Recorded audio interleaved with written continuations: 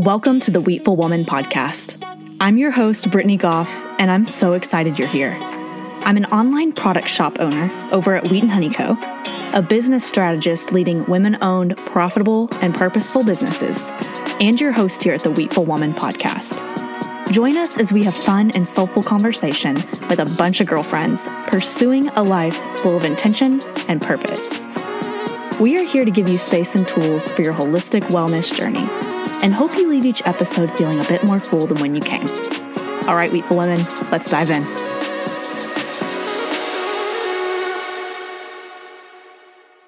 Today's conversation is with my new friend, Jenna Claire Mason. She's on Broadway as the current Glinda of Wicked. She's a Nashville native and grew up loving all things musical theater. She served as the audition coordinator for 2 years at Elon University, has taught master classes all over the country, and has performed on Broadway in 3 national tours in Vegas and Japan.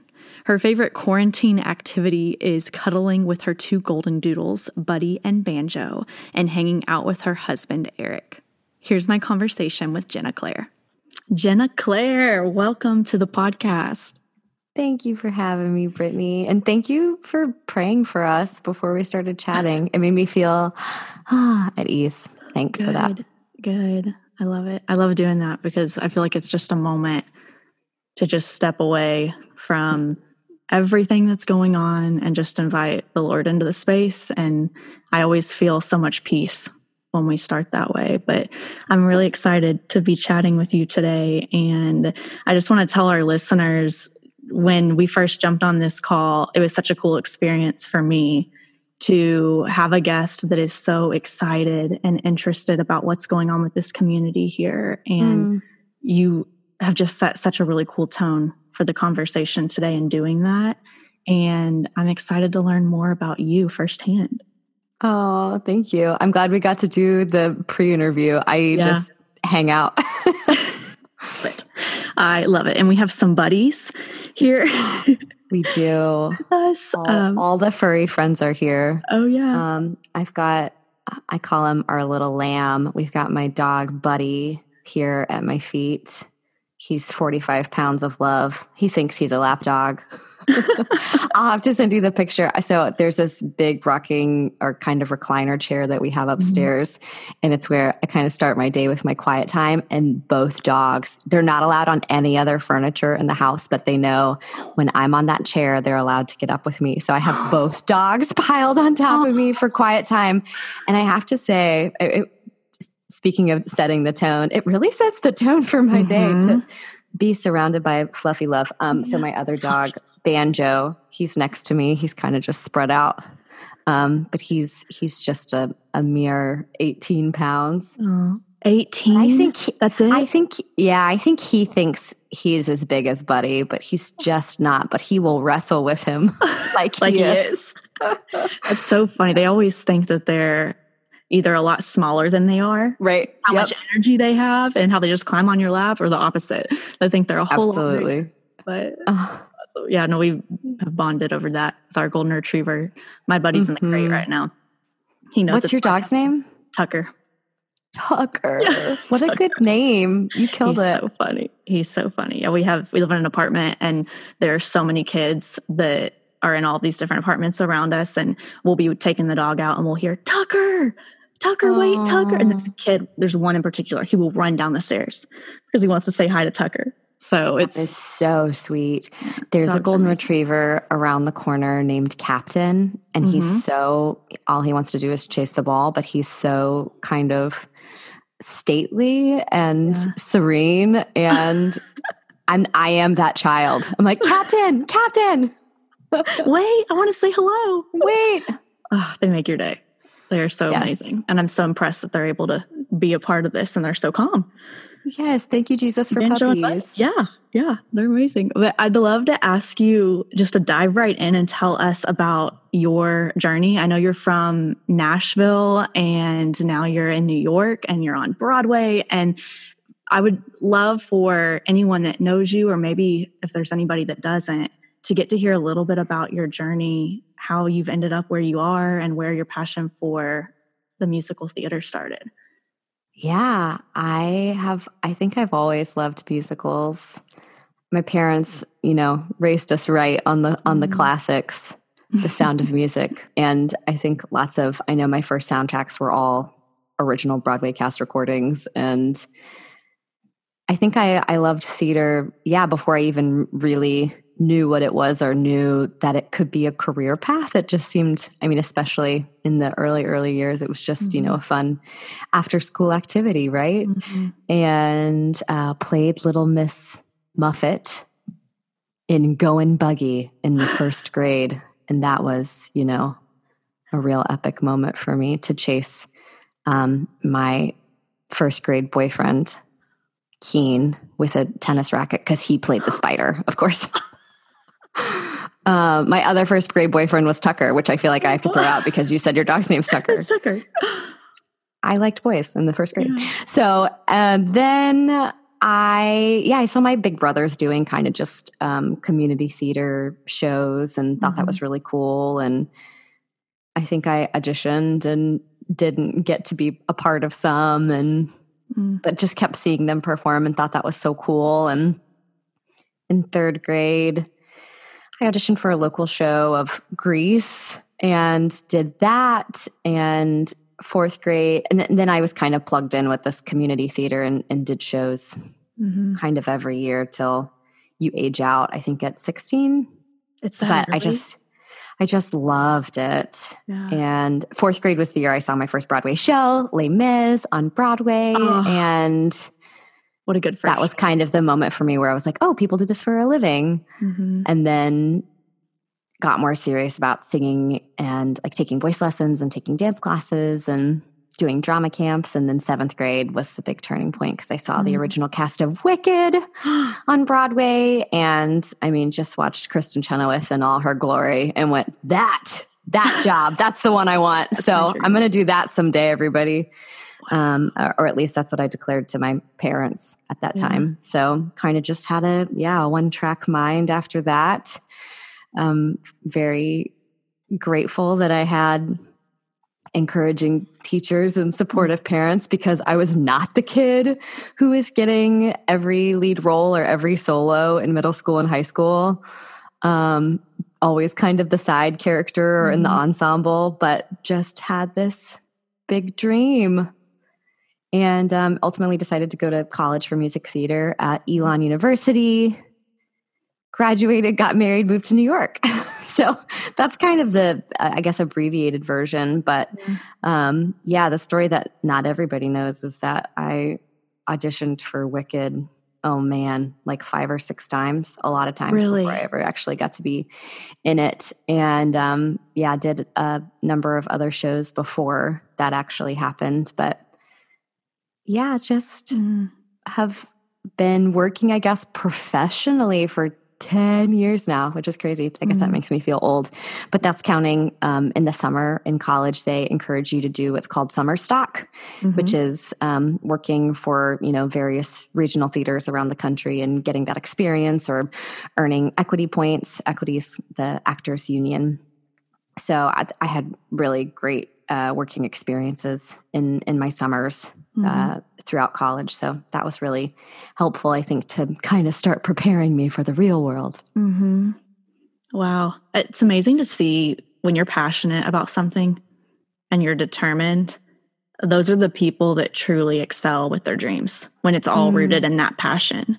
And it's really cool to hear that it wasn't always, I've always been the lead in everything I've ever auditioned for, or I auditioned for Wicked once and I got it. It's really cool to hear that story of, no, I just knew I wanted it. And so I kept running at it. Yep. A little bit more of that. But I actually think, at the time, I'm sure it was frustrating in middle school and high school, but I think it honestly could have potentially put me at a disadvantage to go into college and think, oh, well, I'm really good and I get everything. I think that would put you at a disadvantage. I think it's better to be like, oh, I'm just happy to be here. I want to be part of it. And that's honestly, I think, more realistic, especially a more realistic perspective going into New York City, because rejection is so real in this industry and something you have to deal with on a regular basis. You have to get really comfortable with hearing no. So I don't know, maybe it was good that I started hearing that pretty early on. Yeah. Yeah. I'm sure there's so many people that see your success and see you thriving. And it's so easy to believe, well, if I'm not just thriving and succeeding like that, there's something wrong with me. And I think it is so amazing to have conversations with women that are so confident and so aware of their passions and what they're called to, that they're able to share that. Hey, it hasn't always been easy, and it isn't always easy. What you see is not always everything that's part of the experience that leads me here. And it's so much sweeter because of it. Right. And it's worth it. Man, well, I'd love to chat with you a little bit about marriage. This is something that I love talking about. And yeah, you got to meet Eric for a second because he was helping me work through some technical difficulties here on the front end. We always have them. I'm always getting on my Instagram stories right before we record. I'm like, guys, the lawnmowers are back. So we had some of that over here, and I'm always expectant of the conversation when that happens. And I've shared that with a few guests, but when it's not easy getting the video to work or the microphones to work, or we have background noise, I always know, okay, God, you have a really cool conversation that's coming. And it just fires me up when there are things that aren't easy, because it makes me want to press in that much more. But yeah, I did get to meet Eric at the beginning of our conversation, and I would love to know what marriage is like right now for you all in your season, where you are, whether it's during COVID or the launch of your new business. What is that like for you guys? This is what you need to know, Brittany. Eric made pancakes this morning. That's all you need to know. He's perfect. No, he made coffee and pancakes. So he's a winner for sure. I met Eric through a gal in college who was my Bible study leader. Our Bible study was called Crazy Love. And I got connected with her through InterVarsity. And my summer after my freshman year, I was working at a summer stock theater in Ohio and got to meet my Bible study leader's big brother. And here we are about 10 years later.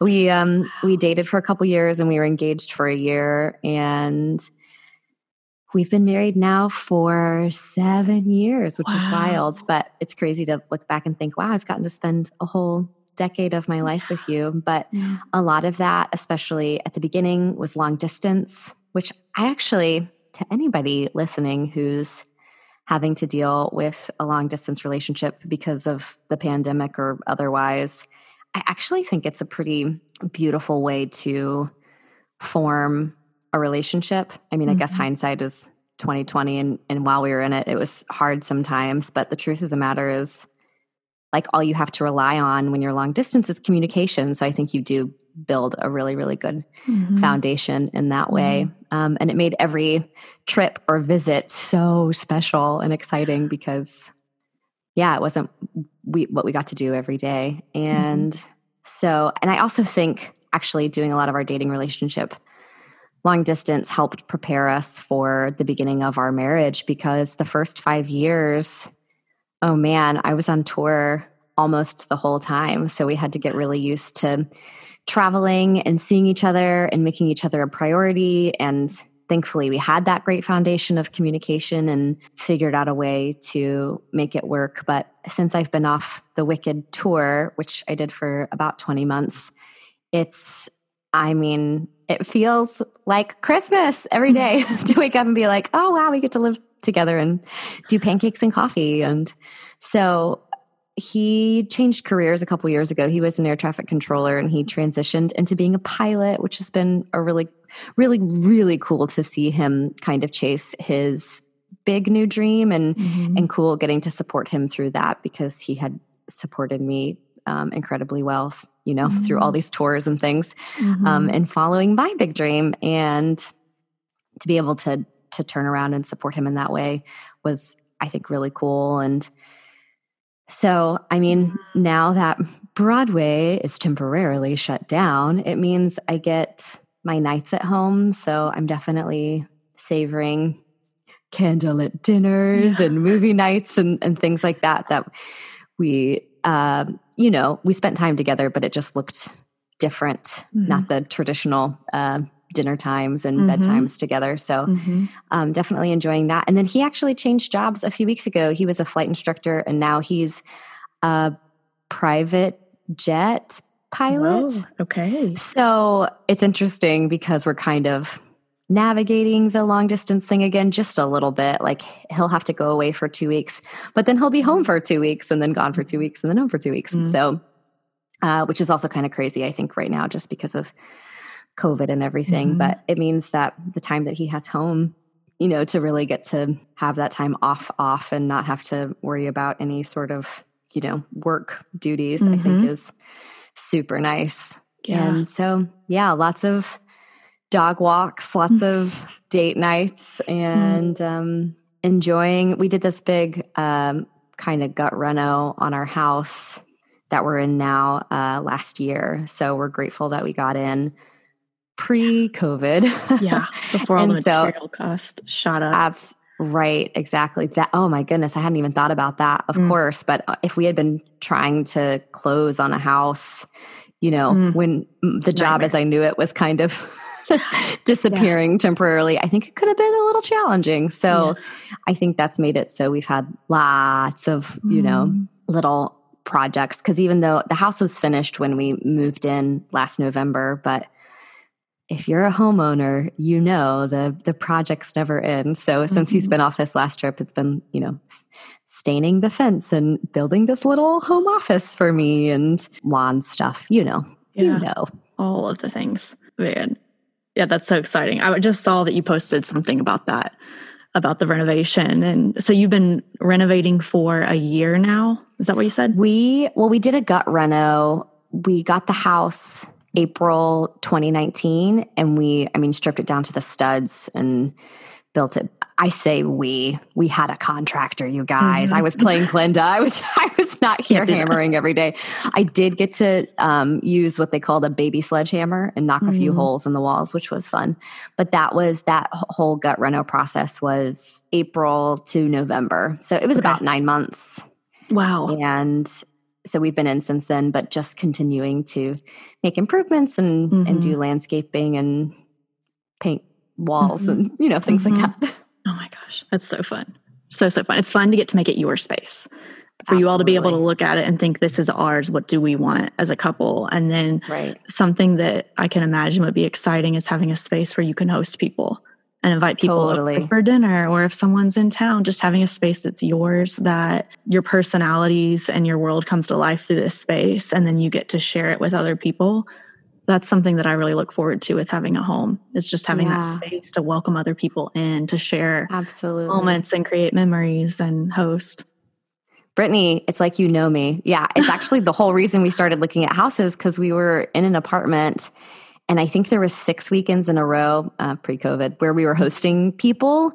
And I was like, we need space. I don't want to have to throw people on an air mattress every weekend. I want them to feel like they have, a place where we can be hospitable and they can have a room and a door. So I started looking at 2-bedroom apartments. And if you know anything about real estate in the New York City area, it's pretty crazy. And ultimately we kind of figured out that the mortgage would be the same or cheaper actually than renting a 2-bedroom apartment. So we kind of started trekking down this path. But yeah, hospitality, I definitely love getting to host and share the space with people. That's important to me. And you'll have that someday too. I already told you. I said next time you're in New York, you gotta come stay with us. Let us know.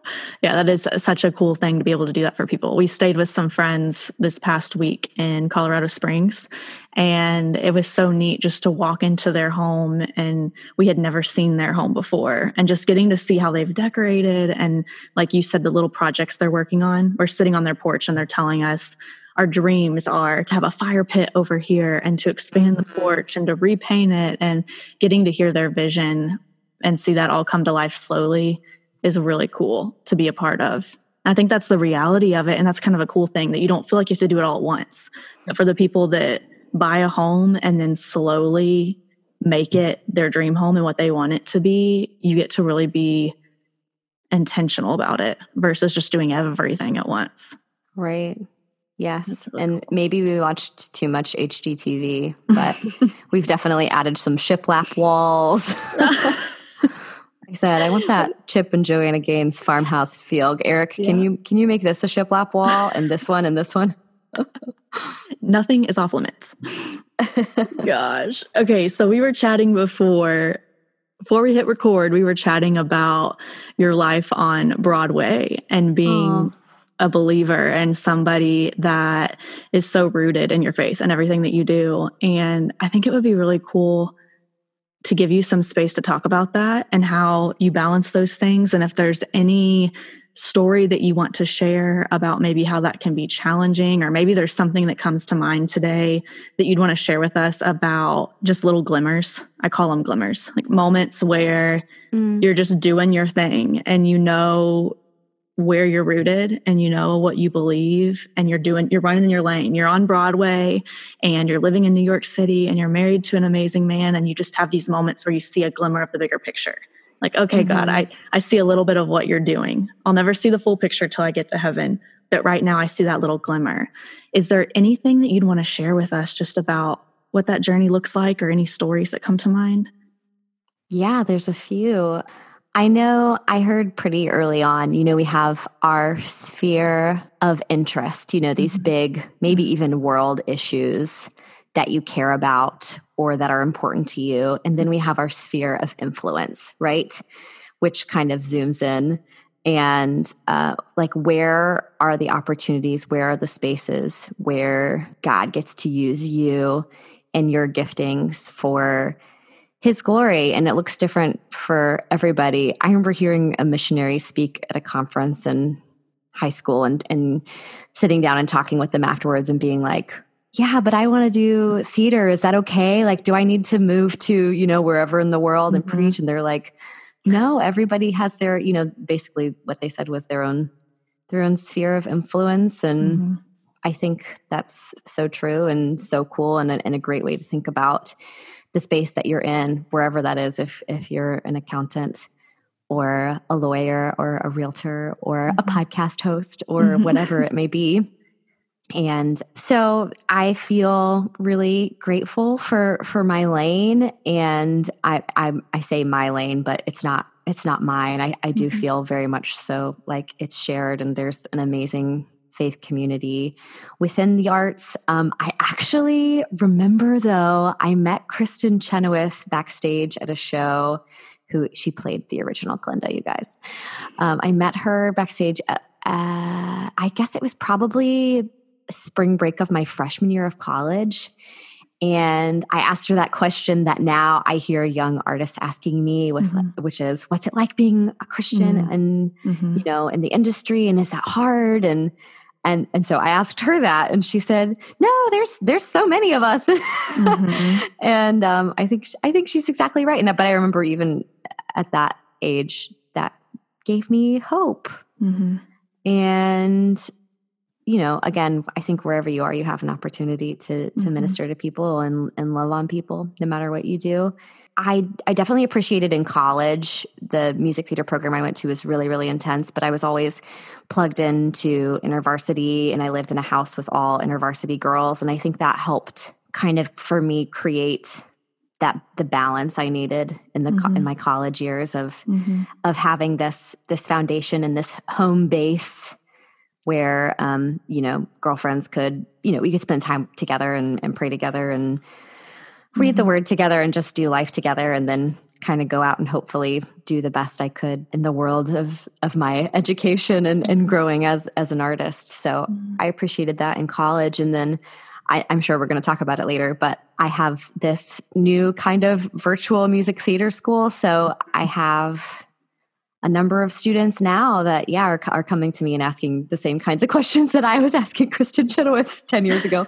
Wow, and so it's cool to be like, I have so many friends who are believers in the industry, and that's really cool. One friend that comes to mind is Amanda Jane Cooper. She played Glinda on Broadway before me, but also I replaced her on tour when I went out on tour. And then she was playing Glinda on Broadway when I was playing Glinda on tour. And so there was no one who could understand I guess the energy exertion, what the role demanded, how much your feet hurt at the end of the week, like Amanda, and to have somebody who could hear you and hold space for all the things. And then also just to, there was nights where we would FaceTime and we would have our steam inhalers, which just gives, hydration to your vocal cords. And we would steam and we would talk and catch up and pray and to have that kind of sisterhood in that space, I think is really special.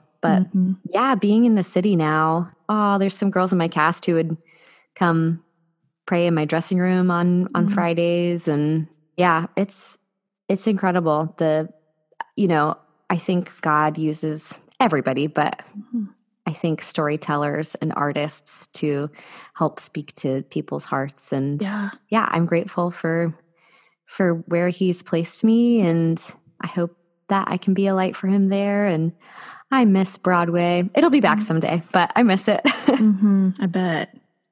I saw, was doing a little bit of digging on your new virtual music theater school. And I saw that you said on your website, you all said, we have never believed in the transformative power of musical theater more than we do now. And I want to just leave that there and ask you if you can elaborate on what is Double Name Witches. Can you tell us about your heart behind it and how the timing of this has been so sweet for you? Absolutely. So Double Name Witches, I feel like it sounds like a funny name, but it's kind of Mary Kate Morrissey. She was my Alphaba on tour for a year. And man, she's had a really cool faith journey too these last few years, and watching that kind of unfold right before my eyes.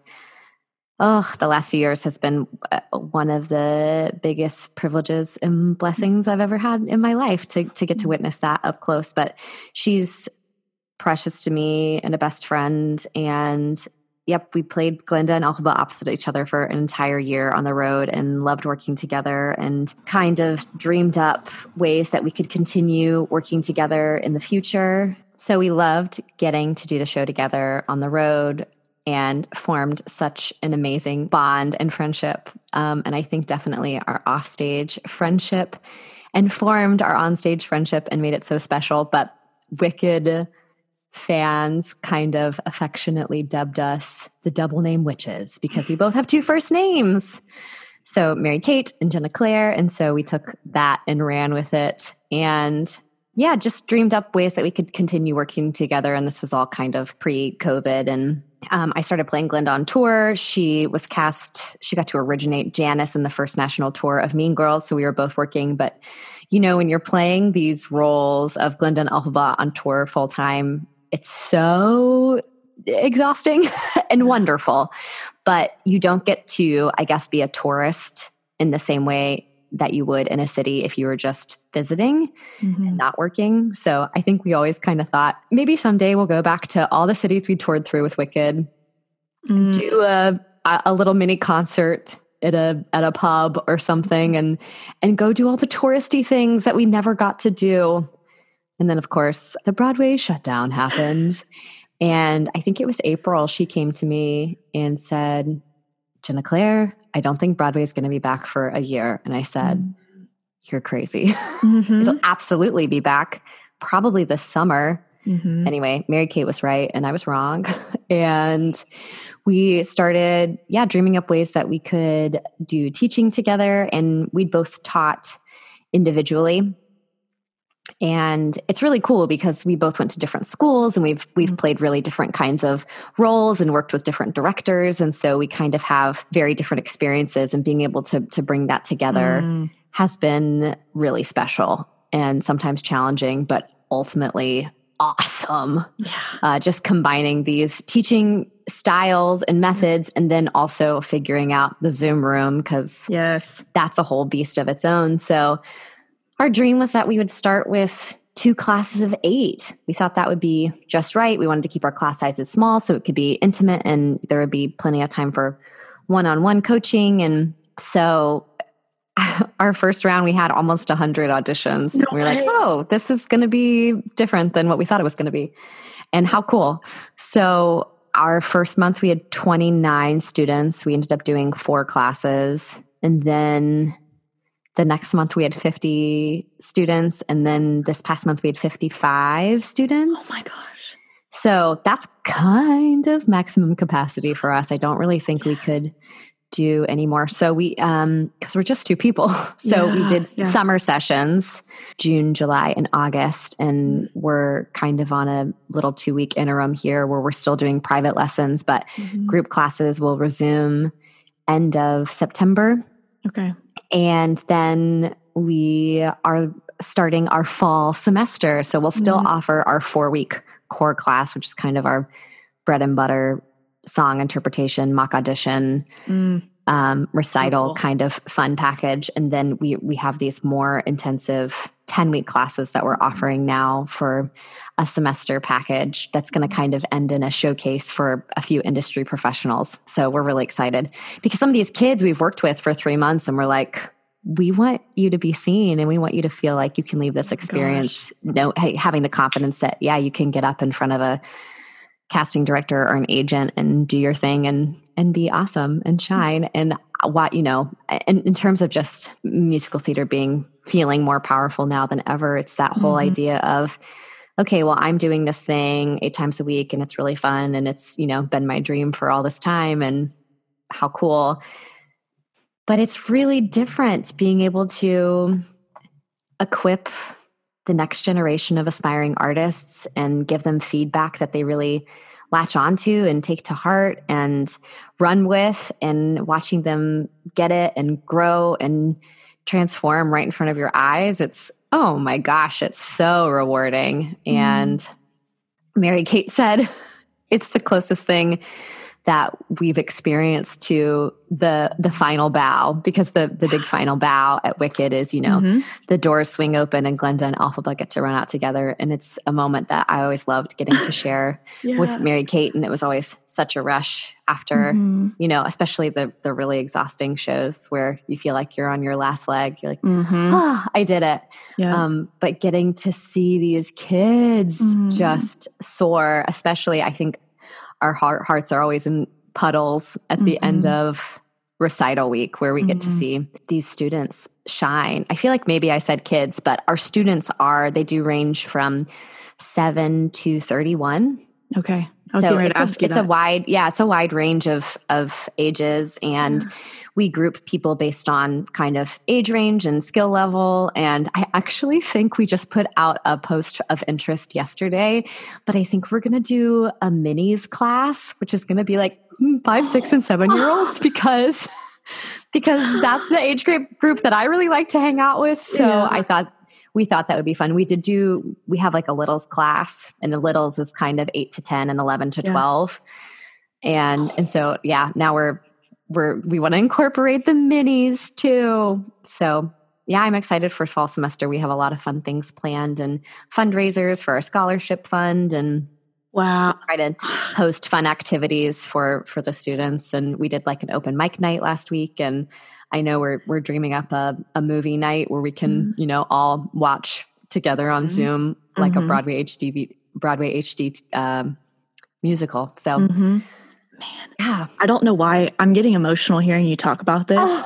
And I do not have a background in musical theater at all, but I have such a respect. And when you say that there's a transformative power of musical theater, I so feel that deep in my core. And although I can't sing and I can't act, I know what that feels like to experience something and be so deeply moved in a way that nothing else can reach that part of you, whether it's music or dancing or a production. And I'm hearing you talk about this, and I obviously prepared some questions to talk to you about it, but hearing it come to life through your voice and your passion, I just keep having this visual that you are standing there and you are just creating this space. You are pushing back all of these distractions, all of this loneliness, all these things that we're feeling this year, the year of 2020. Right. And there's so much fear and isolation. And totally, I really see a lot of people feeling like their passions are just being crushed Broadway is not even open right now.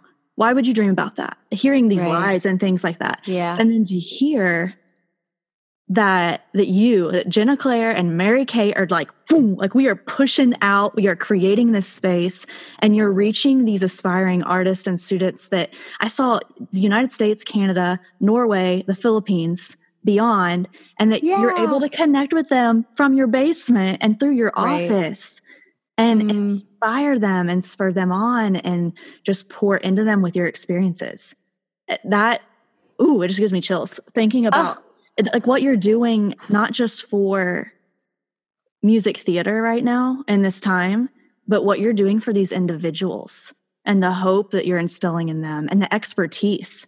How crazy is that to think that, I'm sorry, I am like, all this energy. No, that's so sweet. It's so sweet. It's crazy though, to think about these students right now that have this desire and this passion. And because of how you have created this space in these times, it could change their life and it could open up a door that maybe would have never been opened because maybe you wouldn't have. I hope so. Or the space to do this.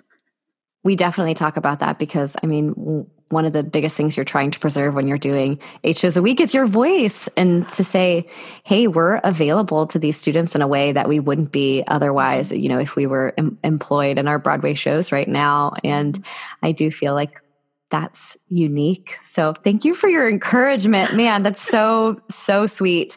I do feel like, you know, I was talking about how we've seen them grow in their skill set, but I think what's the most moving to me is watching people grow in their confidence and developing these skills that I really do think the skills are transferable, you know, no matter what they decide to do, to be able to hold an audience's attention on Zoom or, you know, have the confidence to get up and sing a song. Or I think what's been the most special for us is that we've just grown this community of people that, yes, love the arts, but also love each other. And so we try to really create this environment within our classrooms where we're encouraging each other and saying, hey, I saw this, you did this, and that was great, and this is why. And seeing people kind of develop even that vocabulary or that confidence to say what they see and affirm one another is so special as teacher, to be like, teachers to say, okay, we're here, we're facilitating this space, but ultimately, you know, these kids are opening their mouth and giving the praise. And we've gotten some, cool. I mean, amazing emails that have put us into puddles of tears, just from parents and things these past few months being like, I don't know what you guys are doing, but you know, my kid's nice to their siblings, or my kid is, you know, we used to never sing in our house and now there's music everywhere, or they were feeling really lonely and now they have this community of friends. I know we have a couple of groups from even our earliest sessions in the summer that they have a standing FaceTime date every Wednesday night. And this group in particular, it's a group of girls in the like 11 to 15-year-old range. And the fact that they have this community of artists that are from all over the country. And man, it's something I wish I had when I was their age, because I had a good group of friends in middle school, but none of them were theater loving people. I was kind of the weird show tunes girl. So I wish I had, you know, more people to gush about Broadway with. And so I'm glad we're able to be part of facilitating that. Yeah. Yeah. That's so amazing. It's really neat to see the attention that you give them as well. That's something that really stands out to me, is the attention, because it's really easy to be busy and to be distracted and to think, oh, I'm going to go over here and I'm going to do this. And they get my attention while I'm there and then I go back. But it feels like it is such a part of your purpose that you want to spur these students on and you want to be there for them and you want them to succeed. And that seems like a no-brainer. Like, I know with your personality, it seems like a no-brainer. Well, why, like, if I'm going to do anything, I'm going to do it to the fullest. But not everybody's like that. And I think that's probably part of the reason why you've had so much success so quickly, because people already know that's a part of who you and Mary Kate are. And then when you do something like this, they're like, man, how can we get in on this sooner rather than later while they have the time to do this? Because I know I'm going to get them. I know I'm going to get their attention and they're going to see me and they are going to equip me the best they can. What would you say to the next generation of performers? Like, I know you're working with these students, but maybe there's somebody listening to this that either is a performer or they know somebody that is. What would you say to them right now? I think before COVID, I would say work hard and dream big. I feel like that was kind of some instigating forces in my journey. Mm-hmm. But I guess I would just want to give an encouraging word at this point, especially because it is crazy to be like, oh, the industry I want to go into is seemingly obsolete right now, or so it seems, and for how long, maybe it's going to be a whole other year from now until, we're putting thousands of people back in the theater and coming to terms with that. But, I see people I have friends who have been in the industry who are deciding to do new things, which I think is good. Everybody's kind of pivoting at the moment, but I have friends that are doing coding, or a friend that just bought a house in Arizona or Minnesota, or, deciding, all right, I did this and now I'm going to try something new or different. And I actually think people pivoting could potentially create a really beautiful opening and window of opportunity for sort of the next generation of aspiring artists. And my hope is that everybody who is in the industry, first of all, is going to be part of rebuilding something really special when we're back. But also that people are, I hope, resting and getting creatively inspired and filled up in various ways right now, so that, when we do come back, we are more rested, more creatively inspired, more united than ever before. Or that's my dream. And I do think the Broadway community is really special. And from my experiences, a group of people that are really open-hearted and really open-minded and open-armed. And I think, people are going to come running back when we can to be part of, yes, telling stories, to be part of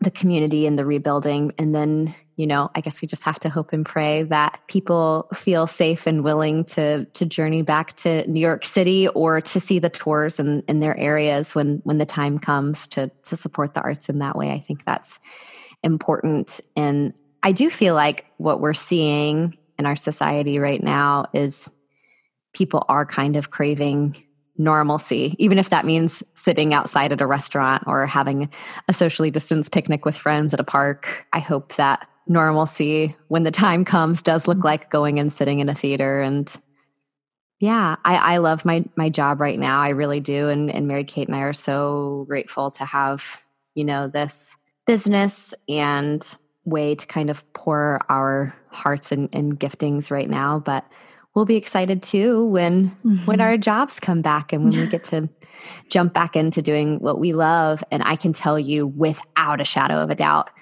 that my work is going to look different because of the work that we're doing with these students, and because of the way that they inspire me. That's always a beautiful thing when it's full circle. It's not just about pouring your expertise and your passion into them, but it's funny when it always comes back to you. You don't do it for that reason ever, but it's such a nice surprise when you get to experience that. For the Wicked fans out there, can you tell us about your passion for the show, the cast, the crew, audiences, fans, anything that you want to share to someone that's listening to this and they love Wicked? Because that's going to be everybody. Totally. Glinda the bubble dress has 63 petals and 63,000 sequins. No. And I don't know if I'm allowed to say this, but those bubble dresses cost like $15,000. And I think the only dress that's more expensive is Elphaba's Act 2 dress. And I think if you sit really far back, it just looks like a black dress. But if you look up a picture of it up close, it's all these really beautifully unique fabrics all kind of sewn together. But that dress is really heavy. So is mine. And I think that her Act Two dress is like $15,500 or something. So they're pretty comparable. The most expensive, I don't know why I went to costumes, but the costumes are Tony Award winning. Thank you, Susan Hilferty. Oh yeah. And so the monkey wings, if you know the scene where Chistery, the monkey, Elphaba does a spell and he grows wings, that jacket that magically grows wings is, I think, $25,000. Anyways, I'll move away from costume. I believe it. Costs, but it is interesting, I think. And if you see these costumes up close, you can see why how ornate they are, and the detail is just incredible. And being able to put those on definitely helps you get into character instantaneously. I like that. But I love my costumes. I dreamed about, wearing those costumes for a long time. That bubble dress, though, it is so stinking heavy, and with 3-inch heels. Oh my God. It takes a toll on your body.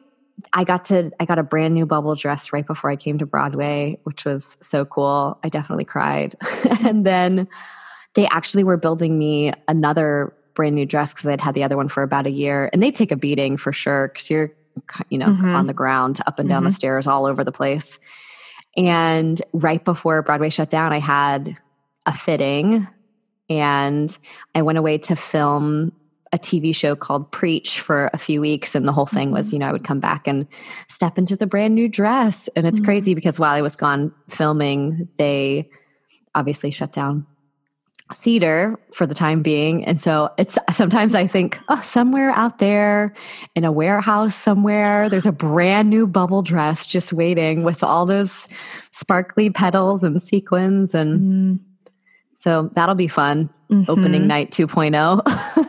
Like I had to wait a long time for this dress. Yes. I start the show up in the bubble in the rafters, and that's about 34 feet in the air. And something that's really sweet is whoever played Glinda before you leaves a note up in the, like kind of pinned to the curtains of the rafters. So Katie Rose Clark, who's had a number of contracts as Glinda, she's amazing. And I've really just loved her work for a lot of years. She was doing Glinda right before me, so she left a note. So even that is kind of surreal right before the show to see this note from Katie Rose Clark. And she put some pictures of my family and said, we're all cheering for you. And that's kind of a moment where I say a prayer and wiggle my toes in my shoes and try to get planted and grounded before diving into this show. And it's amazing though. Here's another fun fact. The stage is actually raked. It's on an angle. So really? It takes a toll on your neck and back, but I bet. It definitely helps with, I think, sight lines for audience members and makes the show kind of pop in a different way. But the show is not raked on tour, just on Broadway. Oh, wow. And what else do you want to know? Do you have any other behind the scenes questions? Have you seen the show? I haven't. I wish. I was supposed to go see it, and I'm forgetting what happened. Will you come see it on Broadway when we reopen? Oh, absolutely. Absolutely. Yeah. No, I love Broadway. I miss it. That would be awesome. I can't imagine how much you miss it, because just from the outside, it's such a magical part of living and going to New York City, and it's part of the experience. And I just know when it comes back, like you said, it is going to be so special because nobody will take it for granted at all. It's going to be, every little bit of it is going to be so appreciated. Absolutely. I think you're right. For sure. So one more thing that I want to talk about as we're wrapping up, and this is something that's important to me, and I don't know why I saved it for the end, but friendship just radiates around you. And whether it on social media or hearing about Broadway and your friendships outside of Broadway or this new business that you've started, you can tell that friendship is something that is so near and dear to your heart. And I would love to know the role that friendships played on your life this year in particular, and how your friends have encouraged you to be brave in the pursuit of your purpose. And all my questions are loaded. I'm sorry. What advice you give to women that are always striving to be that friend they want to have, and they see that friendship in you and they're like, man, how can I have more of that and be more of that friend? That is a loaded question, Brittany. Friendship Let me is go back. definitely important to me. I grew up with 3 brothers and I love my brothers. But female friendship is definitely unique. And I do feel like I have a community of sisters. I feel like my mom was good about getting me plugged into things with groups of girls growing up. And I'm sure that, I don't know, I'm sure that helped. I did brownies and Girl Scouts and Yeah. Indian princesses. Do you know what that is? I did that too. I totally did that. And we had a mother-daughter book club for 10 years. So I've always kind of been surrounded by great female friends. And then in college, I lived in a house with 5 girls. And so, yeah, I think relationships at the end of the day are kind of the only thing that really matters on this side of heaven. And so I'm grateful for friends and the way, we can love and support each other, especially through crazy times like this. But I have some amazing girlfriends. I'm thinking of Leela right now. There was the days where, you could do 8 shows a week and feel like, oh, I'm not getting to do anything social, or, oh my gosh, she's calling me. That is weird. Look at that. Oh my God. It was like she knew I was talking about her. That is hilarious. That's crazy. I'll call you later, Leela. No, but she's the kind of friend who, I'm gonna get emotional now. She's the kind of friend who, on a 2-show day where you're just trudging through, and obviously I love my job. 2-show days are super hard, and you're like, I just need to see someone, but I can't really talk, and I have to ice my body or steam my voice. She's the kind of friend who shows up with a salad at the stage door and just sits with you. And I love that she called. That's so serendipitous. But the way people show up for, and you said it, I think, seasons of life, the roles kind of change, but I think anything you can do to be the kind of friend that you want to have is a great way to gear your energy. But things look a little different now that we're doing this business full time, but definitely early on in the pandemic, when I was feeling a little bit disconnected from community and quarantine, I was trying to make an effort every day to write 1 letter and call 1 friend every day. And I think that was a good way to try to stay plugged in. And then now, Mary Kate and I are working together. We haven't talked about it yet, but my friend Meredith Touring, she is another best friend, and she's our business manager and kind of our everything. She does our accounting. She's like our counselor and advertising firm and everything. She does everything and all the admin stuff, and we just love and cherish her. But at work, I get to see some of my best friends every day. So that feels really special. And because you mentioned being brave, I feel like I have to mention my friend Annie F. Downs. She's someone who's really, really special to me and came into my world when I was on the Wicked tour, and she's a podcast host of That Sounds Fun. And she has a book called 100 Days to Brave that I'm actually rereading right now. But she's so someone who always inspires me to be brave. And yeah, I love her and her support. I was texting with her this morning. I just love her support for her friends, but also, for our business. She's come to some of our recitals and just super supportive. But I really, really miss my friends in the theater.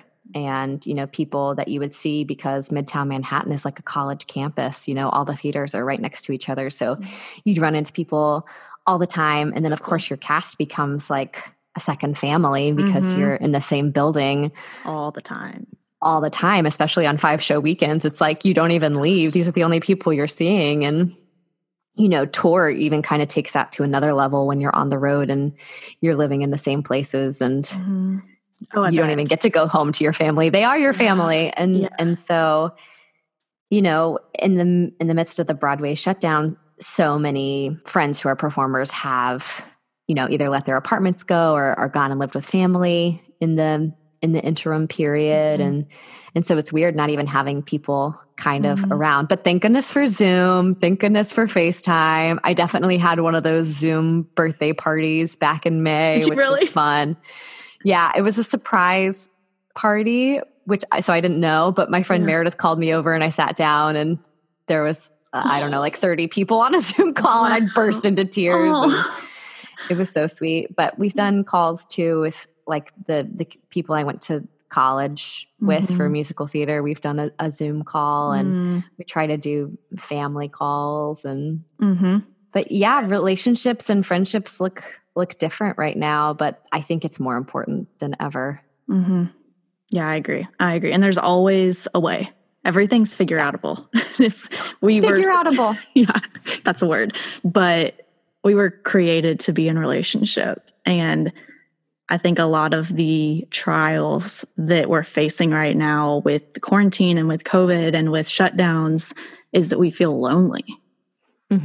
So how can we get around that? And when I first reached out to you to be a guest on the podcast, I didn't realize how fully you have responded to what's going on. I knew a little bit, but then I started looking into it and I thought, man, this is going to be something that is so timely and so cool for her to get to speak into. And I always mention this, but as I wrap up conversations, I'm always thinking about, okay, who's listening to this right now? And I try to put myself in her shoes, and I think about where she is and what she's doing and why she hit play on this episode and what it was that her soul was craving and needed to be full. And as I'm talking to you and I'm hearing your truth and your story and what's going on in your world, I'm thinking about the woman that's listening to you and what you're doing, thinking, how can I do that? Like, how can I take my circumstance and make it full? Like, how can I, and I don't want to use my business terminology, like, how can I capitalize on this season and what I need to do?